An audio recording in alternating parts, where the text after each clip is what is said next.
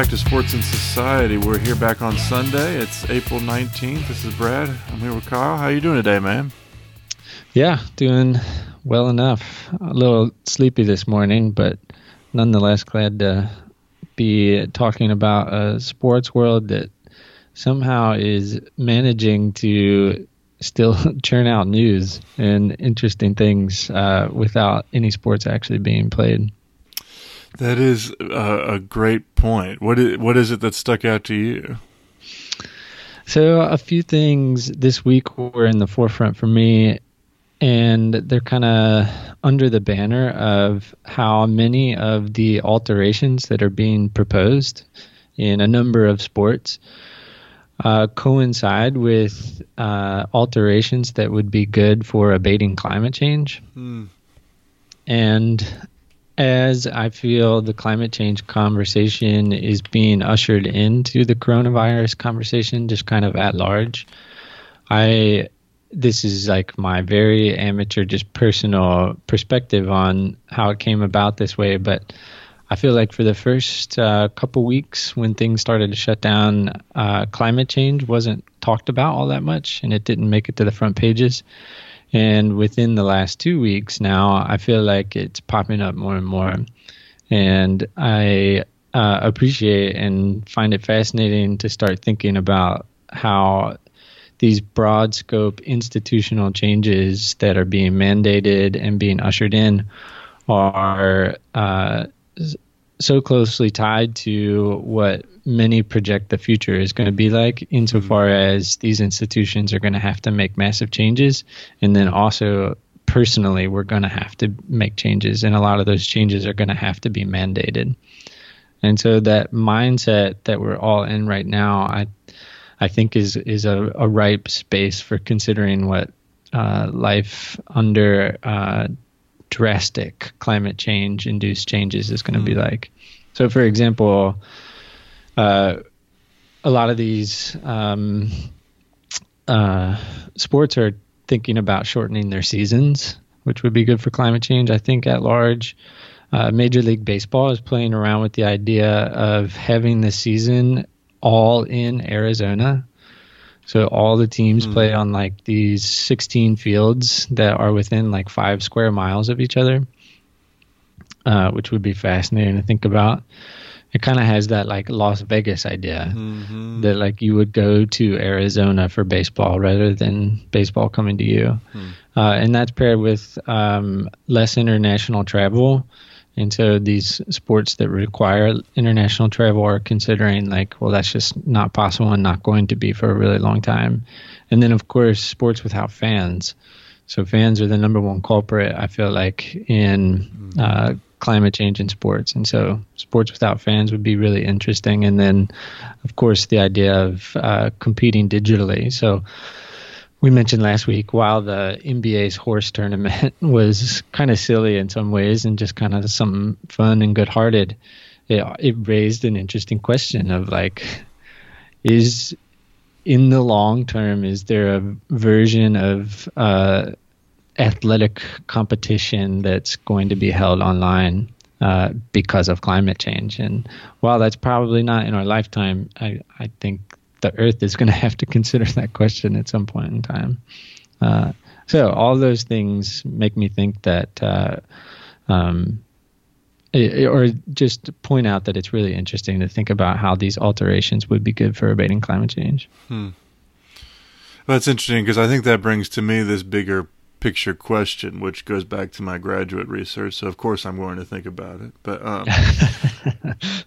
and you're well aware of this research as well. But there's those that work in the environmental field understand that local environmental action in and of itself is never going to be enough, and so there needs to be collective action. And so what we're seeing right now is a massive collective response with some pushback from some assholes that we will not mention at this point in time. But what we're seeing is perhaps the largest, particularly in the United States, the largest collective understanding and action that we have seen in a long, long time. and perhaps dating back to World War II type era, Right. and understanding that we need to work together towards a common goal. And just that's what we would require to do anything significant on climate change. And it raises the possibility that we're still able to do those kind of things, although, our leadership seems to be falling apart a little bit. That's sarcasm you hear in my voice right there. But there is still capacity, if we look at some of the gubernatorial action, some of these state level actions, to do these kinds of things. Mm-hmm. Indeed, I think while there's plenty to lament and fear about climate change, I agree and kind of find a little glimmer of hope in the collective capacity that is in the forefront right now.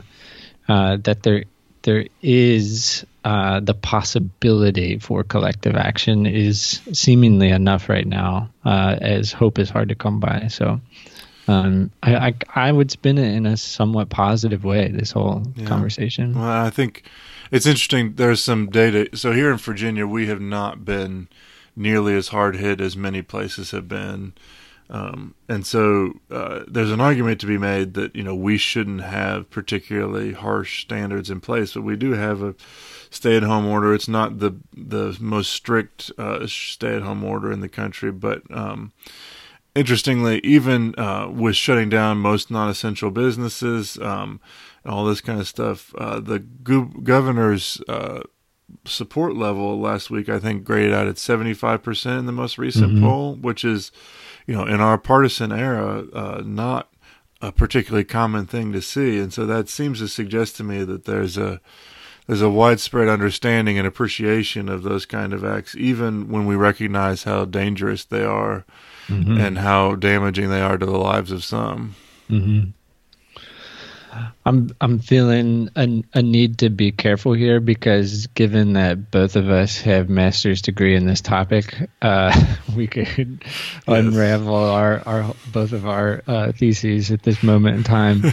But it comes back to, I think, what you and I both feel so strongly is, it's funny that we were just talking about this off air, and maybe if you wanted to share on here what your next project is, but how significant and important science communication is.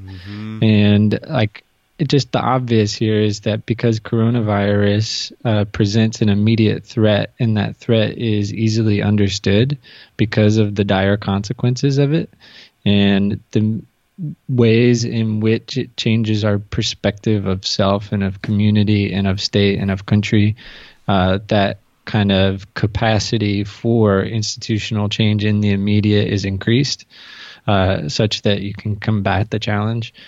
Where with climate change, the number one issue, right, is communication.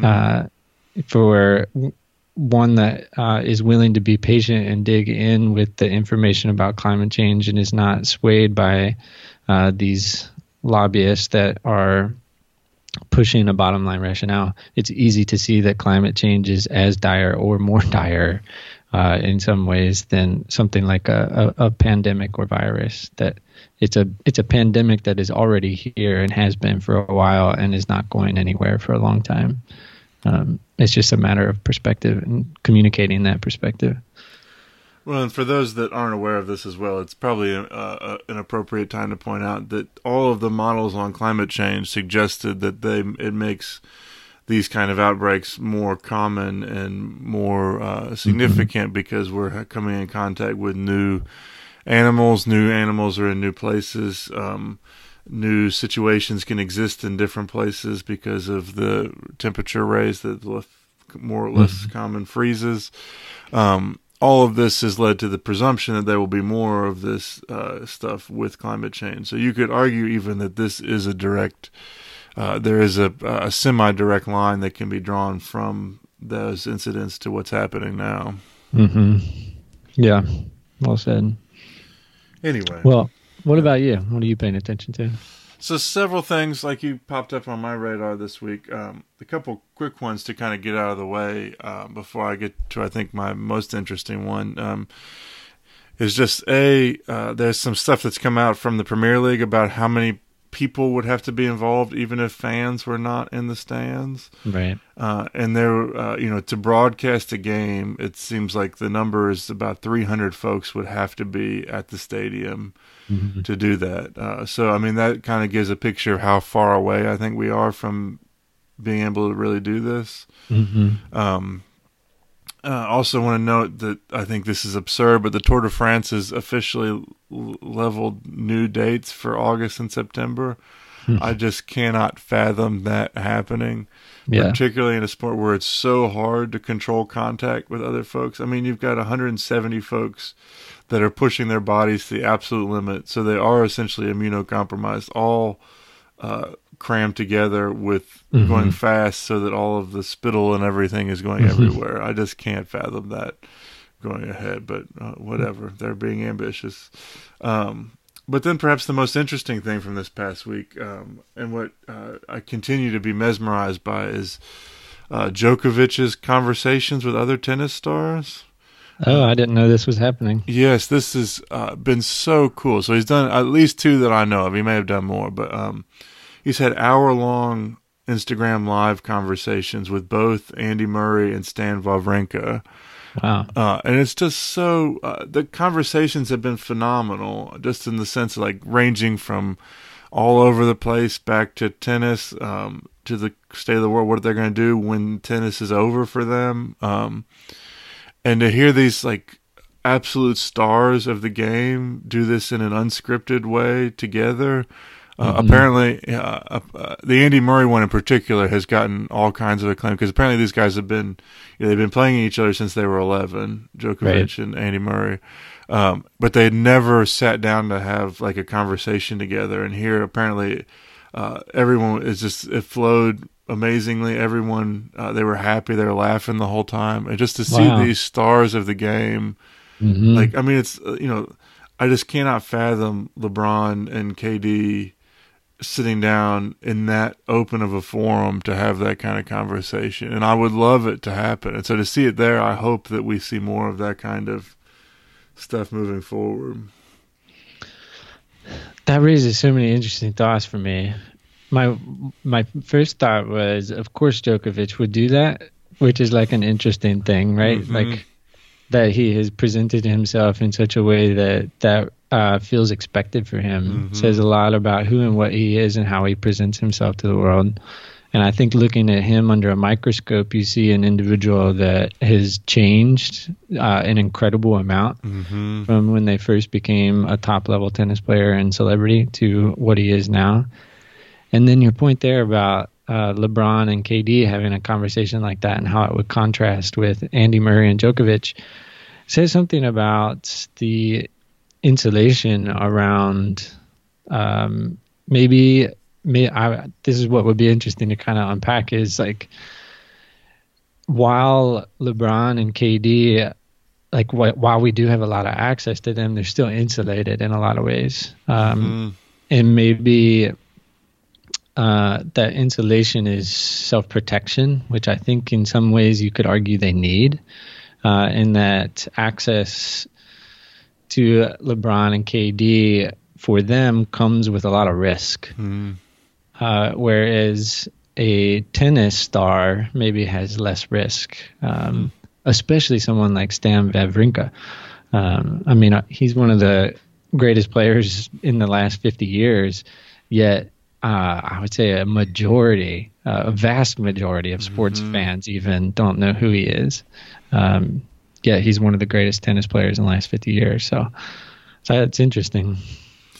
Well, and I think it's I have grown to love Djokovic over the last few years, I have to say. And so I just find it so compelling, because I think it also speaks to what we want to see the game to be, which is this idea. And I think we see this often with, so my favorite thing, so spoiler alert, even though you will have seen it in the title, we're going to talk about Michael Jordan and this documentary that's coming up here in a little bit. And to prep for this, I've been watching these other players talk about Jordan. And some of my favorite sports content is to watch things like the NBA. TNT did this a few years ago, maybe more than a few, maybe 5, 7, 10 years ago, where they would have these recently retired players come in and just talk about things. They have like 5 or 7 of them in the room together. It's Chris Webber, Steve Kerr, Reggie Miller, and they're all like, it's just so fun to hear them talk about what life was like for them in the NBA. And we almost never get to see it when they're still competing. And so to see it in that moment, and I would hope that in this moment of reflection right now, we get to see more players kind of look at themselves honestly and stuff. But man, it's super compelling when you get to see these. When it goes back, I suppose, on some level to our other main thesis of this whole podcast, which is about humanizing these games. That's what they're doing when they're open in public like this, is humanizing themselves to a much greater degree. It makes me curious too about. I haven't done research on it, but knowing that in the tennis world, a lot of lower level tennis players are clamoring for acknowledgement, and primarily through financials, saying that like we are as much a part of the ATP as those top 4 stars, and this is crushing us. Like, most of them outside the top 50, like literally live paycheck to paycheck, while they like operate at a high overall budget in a season. That's it. To operate on the international tour is a huge budgetary cost. And so a lot of them, without these week-to-week paychecks, are unable to keep their teams employed, are unable to keep their memberships at like certain tennis clubs. And so it kind of raises an interesting question about labor rights and collectivizing amongst a sport that is based on individual achievement. But yet the tour is necessary, and so how do you negotiate that? It's an interesting question. And apparently, I did not hear this particular portion, but Djokovic said that he's recently had conversations with Federer and Nadal together about how to support those players that are on the lower levels of the system, which is a whole nother interesting component to think about. Yeah, that's fascinating. So they seem to recognize, I would think the importance, but if not the importance, at least the toll that this is taking on those folks at the lower level, which is probably good to hear. Yeah. Particularly Federer and Nadal, who seem so in their ivory castle type thing. So right. Yeah, we may have talked about it, but I did see that Federer has been doing like trick shot challenges. I watched a couple of them. They were pretty entertaining, but still evidence of what you said a little bit. The access to Federer feels a little bit like access to someone like LeBron. Yeah. It's very, very tailored.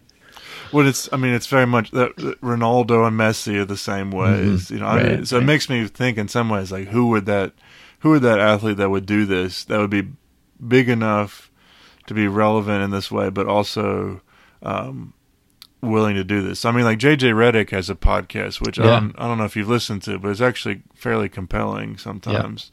But he's not like on that same level. Right. That would be like John Eisner doing this. So it's like who would be the basketball player that would be willing to do this, and I don't know who that person would be. Right. Oh, and it makes me think of LeBron's show, The Shop, which is like produced at the highest level possible. Yes. I mean, arguably, I haven't seen a talk show as highly produced as his. So in that way, it kind of spells a different story. Yeah, I mean, there's something about being live and to begin with, but then being live on like a Skype call live on Instagram is a total like, it's just, hey, we're here, we want to chat with you. So right. Yeah, that seems like a good segue into our main topic too. It does. So this week we're going to talk about Michael Jordan. In my opinion, still and perhaps always will be the greatest basketball player ever. And we're pretty jazzed, I think. I'll speak for myself. I don't know about you, Kyle, but about this documentary series coming out that will start tonight and then go the next 4 Sunday nights, 2 hours each. That ESPN has moved this up. Apparently, they have not finished producing and editing the final episode, which is kind of fun to think about at this point. So, but yeah, what are you thinking about this? Yeah, I found one of the most interesting pieces in reading about and watching some clips from this documentary to be the story of how it was made.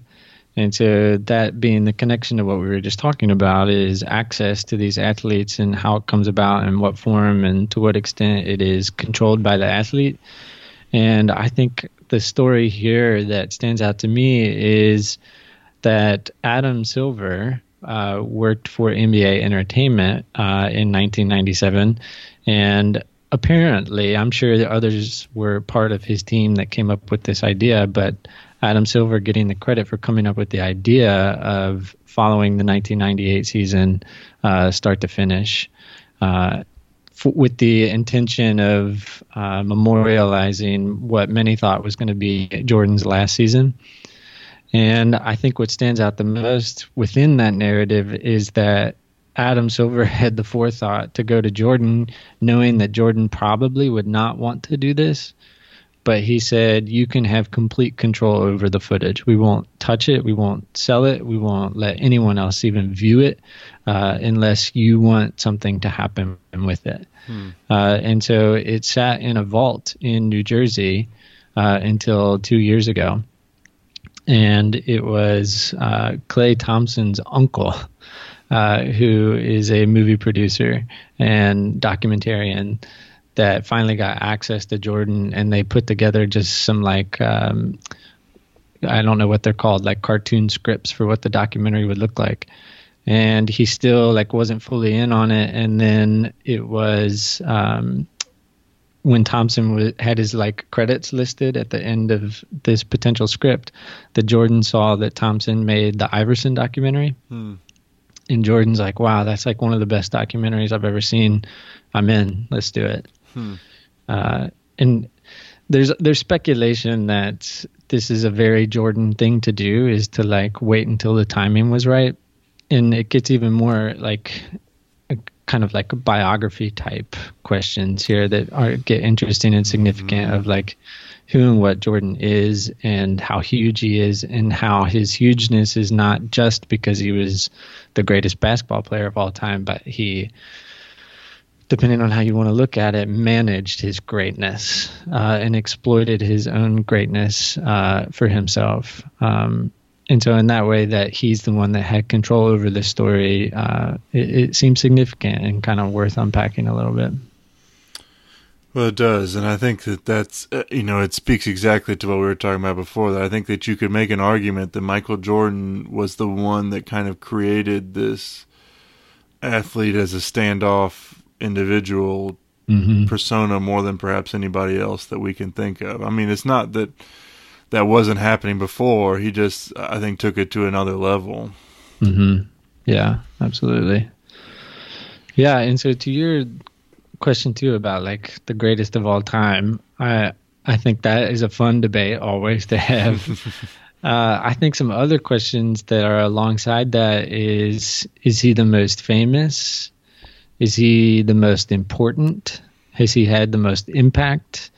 Are questions that are as interesting to me as is he the actual greatest basketball player of all time? I agree, because for me they all go together. I don't, if we were to say who is the best at playing the game of basketball, I think there's an argument to be made that LeBron or Wilt or Kareem or some of these other folks are better, but nobody I think stands in that pantheon of phenomenal prowess as a basketball player, but also the icon status that everyone has. I just, maybe I'm not a young person these days, but I am fairly certain from everything I hear from folks that have that contact that LeBron's impact on the teenagers, the middle schoolers now is not the same as I think what Jordan was for you and I. Mm-hmm. And so I think that just speaks to, and I think that there's an argument to be made that, if I were going to say anyone in terms of global impact versus Jordan, I mean, Yao Ming might be the one that I would go to over that. His impact was just that huge. Right. And his brand remains that strong to this point. I mean, they're still wearing Jordans. Like, it's still the thing. Again, like Kobe, you could argue maybe a better player, but Kobe was who Kobe was in large part because of who Jordan was. Right. So I think that's an interesting piece. You raised a couple of things I want to touch on there. One is, I don't think there's LeBron. I don't think there's Kobe. I don't think there's Tiger Woods. I don't think there's Roger Federer without Michael Jordan. And to get into the more specifics of that, it's how he negotiated contracts. It's how he kind of married himself with certain brands, and how he alighted the world to what is possible between a partnership between a brand and an athlete. And none of those athletes we just listed off would be what they were without Michael Jordan literally like paving that road, that no one had ever done that before. And even looking back on the like early 90s contracts that basketball players were signing, I mean, they were like losing massively in the power game. And revenue sharing, the divide was, I mean, it's still great today. As in, players don't have near the power that owners do, or even that the networks do that have rights to these television contracts. But at any rate, it was horrendous in the late 80s and early 90s when Michael Jordan came on the scene, and the extent to which that changed, I think you just have to look at Michael Jordan as the progenitor of that. But then also that cultural impact piece. I watched an extended clip from the documentary that's going to air tonight, and Michael Wilbon was talking, and I love Michael Wilbon for many reasons, but he's from Chicago, and so he's always kind of like situated himself as like, if you want to have a Michael Jordan conversation or a Michael Jordan argument, you kind of have to go through Wilbon, which I think is an interesting kind of like aside sports media thing. At any rate, he says there's really only one list, and on that list is Babe Ruth, Muhammad Ali, and Michael Jordan.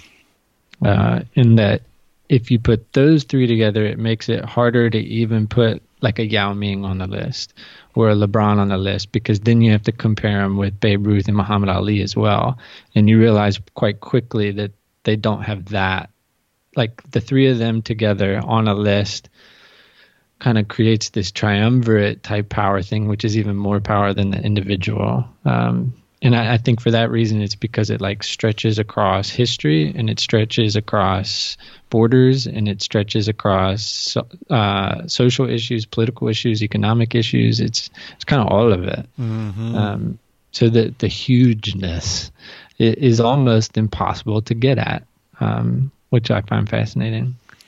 Yeah, I think it is. And I think the only person that I would consider adding to that list would be Tiger Woods. Because I think what we're talking about here are athletes that transcend their sport and elevate sports in general. And Tiger Woods' legacy has obviously been a little bit changed in the last few years, as Jordan's legacy has been changed in the last few years. But I mean, there was a time when Tiger changed that conversation. I think, you're right that argument goes back to Jordan in some ways, but his ability to put golf on that sphere is, I think, an immense accomplishment that we shouldn't think less of at this point. But that's interesting. Babe Ruth, interesting. Okay. Yeah. It was that comment really caught me. I was like, that's a fascinating way of kind of couching the conversation, and like, I don't know, adding dimensions to that, like what seems like a simple conversation of like, who's the greatest of all time, or who's like, really, I feel like what we're asking often is like, how famous are they, or like how much do we know about them, Mm-hmm. or how much are they in our like public consciousness. But when you put three of them together, it does something. It's Yeah. like it alters the nature of the conversation, which I find worthwhile and like super insightful, which is why I love Wilbon. But yeah, I wanted to touch on the piece too of impact on our childhood. Mm-hmm. I can recall buying Michael Jordans and not really wanting them, but there not being space in my childhood brain for doing something else. I can also recall literally having the thought as a child that I didn't want to be like Mike, which was like the catchphrase, and not having access for even talking about that. Like I like going to a basketball practice when I was like 9 years old, and like not wanting to like be the player that Michael Jordan was, which I think like every kid felt the pressure that you had to be this like kind of like small forward /2 that could like get points whenever they needed them. So even in that like small case of like in my very personal experience, like there wasn't space to even not want to be like Mike. Mm-hmm. Yeah. Well, I remember that I was never a big Jordan fan while he was playing. It's only been, as time has gone by, I've come to appreciate what he did in the basketball sense. But it was very much I remember watching that last time with the Bulls, and watching that finals, and kind of rooting for the Jazz there. Just because I think I've always pulled for the underdog, but looking back, man, it's hard to overstate how much impact he had on our childhoods, just in terms of, I don't know if there's anybody else we saw more. I mean, I think we saw more of Jordan than we did Bush or Clinton growing up. Yeah. That would be fascinating to have data on that.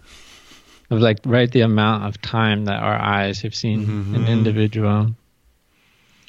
Yeah, I can't. That's what makes me think your point of Tiger Woods is a good point. I would imagine our eyes have seen as much Tiger as they have Michael Jordan, if not more. Well, I think the thing that stands out to me as well in this conversation is that because I think there are athletes now that have that kind of pull on young people. I mean, when I mentioned I don't think LeBron does, but I think that's partly just because the league, partly and largely due to Jordan's impact, the league is much stronger now than it's ever been, and so there's space for more stars than there have ever been. So that impact, like back in Jordan's day, I mean, I was a huge Dikembe Mutombo fan. And that's what I tried to model my game after. It's no wonder I never went anywhere. That's such an awesome idol. I love that. You might have been like one of the only kids in America wanting to be like Dikembe Mutombo. Dude, there's this Hawks team. I was the huge fan of this Hawks team. Mookie Blaylock, Steve Smith, and Dikembe Mutombo. Man, I rooted for them so hard back then. That's amazing. I love that. But I think, what stands out to me is that I don't, even now, whether it's Lillard or Steph has clearly captivated the young folks these days. The young folks, I sound like an 80-year-old. We're pretty old. We're pretty old. We're older than our years, even. I don't know about you. I'm getting old enough that I'm like, what is this coronavirus? How old do I have to be for that to impact me? Seriously? But anyway, I think what's particularly compelling is the way that he impacted the other players of the game. And just like the fear of... Oh, and that's where, again, it comes down to the Tiger thing. I mean... I think no one else instilled like that, hey, we don't want to piss this guy off kind of mentality more than Jordan has. Right. And I think there's a ton of respect for LeBron, but nobody's calling LeBron Black Jesus. Right. And no one's saying, hey, we don't go up against him. Right. These stories that come out about like, Byron Scott had one. He's like, I always try to be nice to him. I'd be like, good shot, Michael, because I didn't want to matter. Right. And he talked about how there was a game he was out injured, and Michael came up to him. He's like, hey, you're not playing today. Who's going to be guarding me? And he's like, he said who it was going to be. He's like, 50. And he dropped 54. And it's like, of course, like his ability to do that and then follow it up was so amazing. Right. And like the stories about him, Magic Johnson has a story about him and the Dream Team, that they're scrimmaging in the Dream Team, and their Magic's team was winning. And Magic said he never trash talked except for this one time in his entire career. And he said, like, you're going to have to be Air Jordan if you want to win this thing. And of course, he just went off after that point. He said his eyes got real big. He started sticking out his tongue. And then he just went off and took over the game. And like those stories are endless. And I think that that's something that we'll never perhaps see again, as an athlete that has that level of ability to rise to those moments. Yeah, it makes me think that Kobe and Tiger are maybe the only other two that can even be talked about in that space. Part of me too always wants to put Shaq right behind there. Of that, like, I feel like he had that too to some extent. Of that, within the right system with the right players around him, he was capable of having an effect on the game like few other individuals could. It also is, to your point too, about like how maybe it is more difficult now for someone to achieve Michael Jordan-like status because it's so saturated at the top. And to kind of think about what we mean by that. And it has me thinking along the lines of what I was saying before, of Michael Jordan having been the one that paved the route to where these athletes could become billionaires eventually. I find I had to look up this morning, but Michael Jordan's worth $2.2 billion, which is ungodly. I can recall, this is kind of an aside from where I was going, but I can remember like where I was when I learned that he had bought a plane, and being just so amazed by that. I think I was in 8th grade. And I was like, just could not get my head around the thought of an individual, an athlete buying their own plane. Just kind of blew my mind. But at any rate, that would be pretty normal, I feel like, now, right? Like, and it's because so many athletes are capable of making so much money right now. And it's partly because I would argue, I think this is where it gets into that argument of like pure basketball stuff that I don't feel as confident in, but I have a feeling that it's harder to be a Michael Jordan now because there's like 50 players in the NBA that could have like pushed back against Michael a little bit more. Whereas like he maybe only had like 2 or 3 individuals that were as good as he was.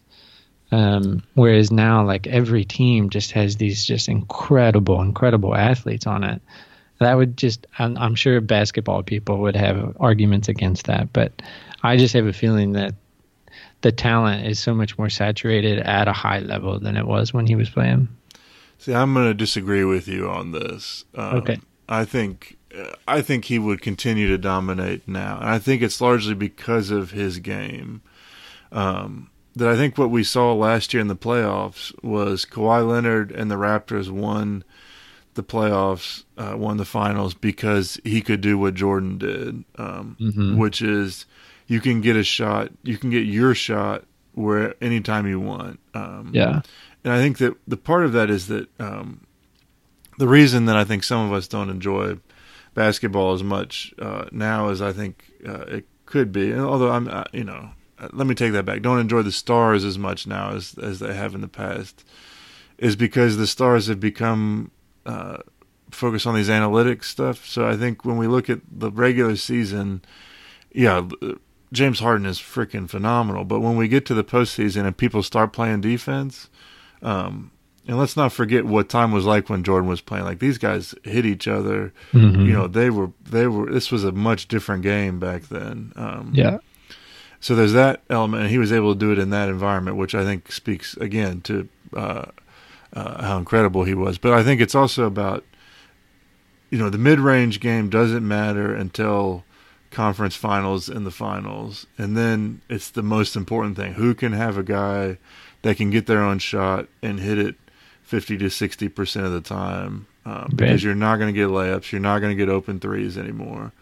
And I think what we see is that Kawhi could do that. And that's what Jordan could do. And I think that when we see these other guys from a pure basketball perspective, LeBron is an amazing basketball player, but he's best, he's got this weakness. He doesn't love to shoot mid-range and three-point shots. And so, and that means so if you put a big guy in the middle and you congest the lane, it's a semi-effective way to limit his effectiveness. And he's shown and grown to be better than that, but there's still like a game plan. I just think that there's no game plan for Jordan that he could do other than putting another defender on him, which leaves you, of course, wildly susceptible in other places. Mm-hmm. So that's my feedback on. I think Jordan still would have dominated at this point. So here's the thing, I guess. I think I'm compelled by that argument. What it has me thinking is that while I agree that Jordan could still get like 40 to 50 any night he wanted, like if he was at his prime right now, he could also get 40 or 50 every game. I guess it's just in my brain that there's like, if I just go down the list right now, I'm thinking there's like 12 guys that can do that right now too. And while Kawhi did it most recently and LeBron has done it like 6 times, Steph has done it a couple times. I think Durant could do it. I think Kyrie could do it. I think it's what is different now is that there are like 10 to 20 guys in the NBA that could average 40. And could be that person were they to find themselves on the right team in the finals, like Jordan was all those times. I got to disagree with you. I don't. Durant, I believe you. LeBron, I think potentially, but Steph, I think we saw that there's a game plan you can put against him. And Kyrie, God, freaking Kyrie is the most overrated basketball player I've ever seen in my life. This idea that he can get any shot he wants is absurd to me because he can, but he misses most of them. It's been my experience with him. So that doesn't matter at that point. I would put Dame in that category before I'd put a bunch of other folks there. So, but we can't figure this out, but I stand by the fact I think that he would be, perhaps with Durant, the best players to get any shot they wanted at the time. And I think that speaks to the technique. Kobe's on record talking about that not only was he like the best athlete in the NBA in Jordan, but he was also the one that had the best technical talent to know exactly how to do what he wanted to do at any given time. Right. Again, that Tiger comparison, that ability physically to do whatever you want, but then the mind and the technique to be able to do it, pull it out of your bag whenever you want to. And where I would argue against myself is that while I think there is more talent in the NBA and Michael Jordan, were he to exist right now, might not have had the cultural impact that he has had because there is so much saturation as far as talent. And I think partly what set him apart was that there was less talent at the top and there was more notoriety available to him. I think I would argue at the same time that he had what I kind of just at this point in my life think is just a craziness. That competitive, you've got to be kind of crazy and view the world in a way that no one else does. And I think he had that. Well, that's where I think I sent you that article, didn't I? About he's a little bit worried about how people are going to perceive him after this because he was not a nice person a lot of the time. It had his reasons for doing that, but I think he did a lot of things that you and I think would never consider doing because it's what he thought they had to do to win. Right. And Yeah, and that is that that's Tiger Woods, that's Kobe Yep. Bryant. It's a small list, Mm-hmm. and I don't see anyone in the NBA now that's crazy, No. like they were crazy. Um, yeah, And it's an interesting thing. I don't know your personal thoughts about it, but I oscillate on it between finding it really distasteful and dangerous, but also having immense admiration for that kind of stuff. I think that part of my dislike for LeBron and stuff is because he wants to be like Jordan, but he doesn't have that drive that Jordan had. hmm He's more, conscious of image, and of course Jordan was super conscious of image, but it never detracted from his game. To see LeBron fall apart against the Mavericks, that was never going to happen with the Jordan that we grew up with. right. And so it's always like it was with LeBron. It's an interesting case of you're clearly top two players of all time, I would argue at this point. But the fact that you want to be this guy, but you can't have that swag or that same drive that he had, I think means you're never quite going to get to that same level of global status that Jordan had. Yeah, it's a fascinating thing that likability is a vice, and that's where it does become a really important conversation, I think. And this is where I would defend the significance of this conversation, because in some ways I feel like this conversation dips into the greatest of all time conversation, which is just a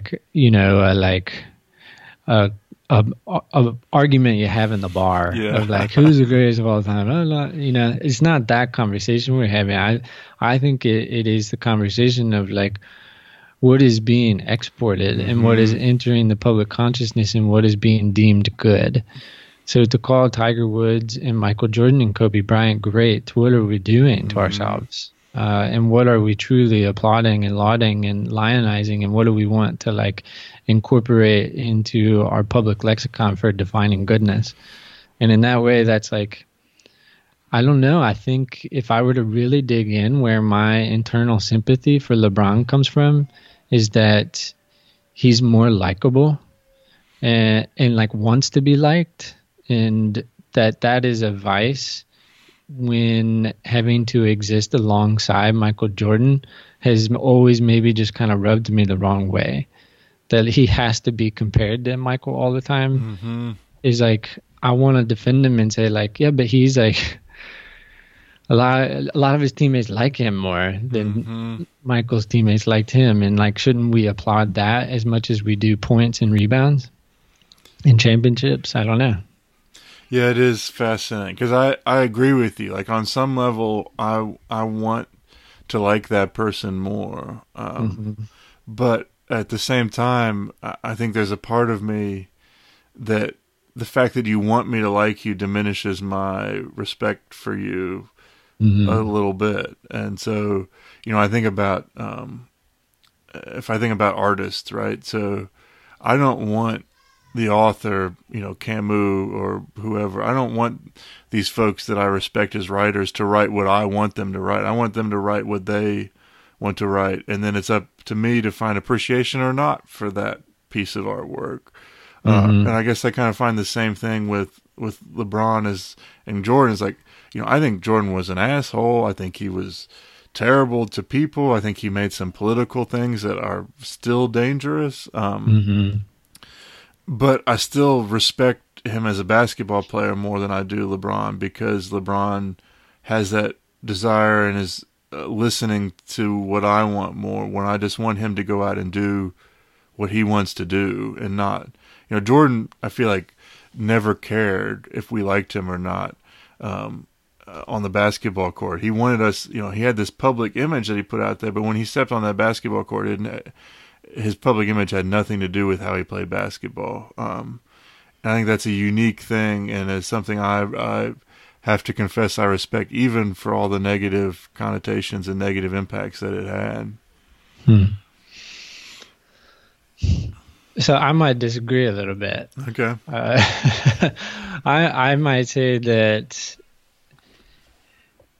I um I need to admit that this conversation is shrouded in my current reading, in that I'm reading Robert Caro's biographies on Lyndon Johnson, and Lyndon Johnson was a Michael Jordan, Kobe Bryant. I mean, in my opinion, like power obsessed, Mm-hmm. and to be the greatest of all time was Lyndon Johnson's goal from the time he was like 10 years old. And so whatever form that took, it didn't matter, but he adopted this drive to be just the most powerful and the greatest ever. And so in that way, I don't think if you enter a career, or if you enter a profession, or if you enter a competition and that's your end goal, it's impossible to separate that end goal from how you play. Mm-hmm. And so I honestly, when I see Kobe and when I see Michael and when I see Tiger Woods, as much as I see ambition and drive, I see fear and desperation. And I especially see it in LeBron. And it's again, that's where I like feel for the guys, because I don't think he feels that like they did. I don't know. I just think once Michael got down a path to where the incentives just grew and grew and grew, to not keep it going would have been terrifying. And if you put the expectation on yourself to be the greatest of all time, I don't know if you get to enjoy it along the way, unless you are the greatest of all time deemed by the pundits. And so you're constantly in fear that you're not going to convince someone. Yeah, I think this goes back to, for me, the central question of our podcast, which is, for me, I'm a massive sports fan, and yet, and I love excellence. Excellence is what has driven me as a sports fan. I want to see extraordinary athletes doing extraordinary things, and yet to do that, you have to make yourself miserable on some level. You have to be driven to a level that is unhealthy. Which is what's I really enjoyed about the Djokovic stuff, is that he seems to be able to drive himself at this point, now that he's gotten a little bit older, drive himself without being self-destructive in the process. And so that's super compelling, and I want to think that that's possible, but I think there's a lot of evidence that that's not how you become. That's not how we get the product that we as sports fans want to see. And so that's a guilt that I carry around, that I, as a sports fan, am enjoying the suffering of these other people. And that, like, my entertainment necessitates their fear and desperation. Yeah, that's messed up. Yeah, and it's hard to get out of it. Yeah.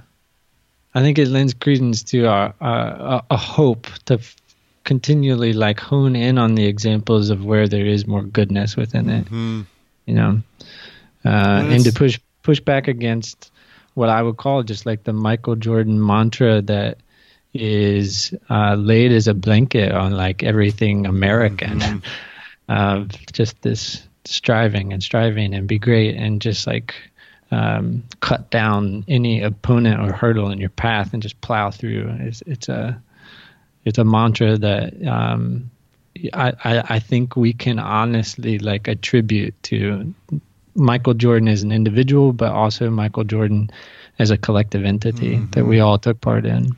Agreed. And I think that I do cling on to those examples, and I think, I've expressed already on this podcast about how I am a big fan of the underdogs, and yet I was a huge, and continue to be to some level, a huge Warriors fan.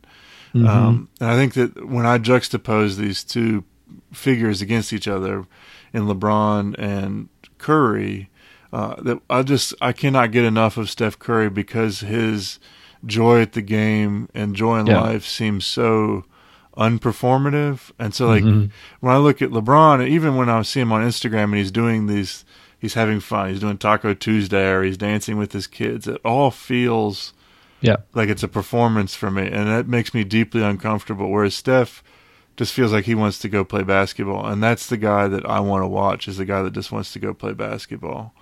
And maybe that's what it is about Jordan that I find compelling on some level versus LeBron is just he off the court he did all this stuff that was cultured and modified in some ways, but it always felt like on the court he just wanted to win so badly, and it was a dangerous thing, but it was never performative. It never felt like he was winning because he thought I wanted him to win.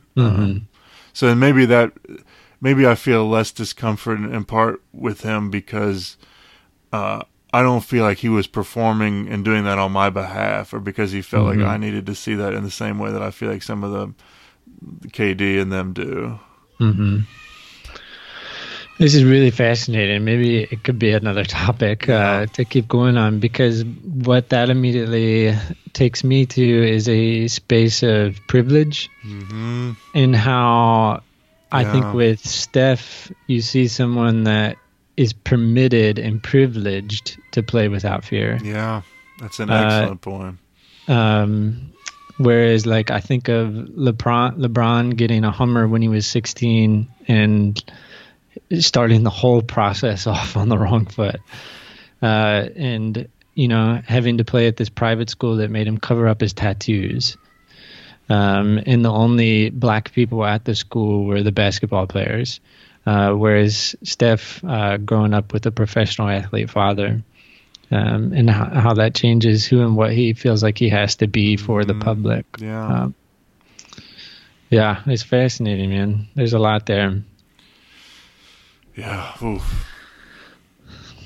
And even that's taking me back to that Shamika Holtzclaw, Ron Artest conversation right now. Right.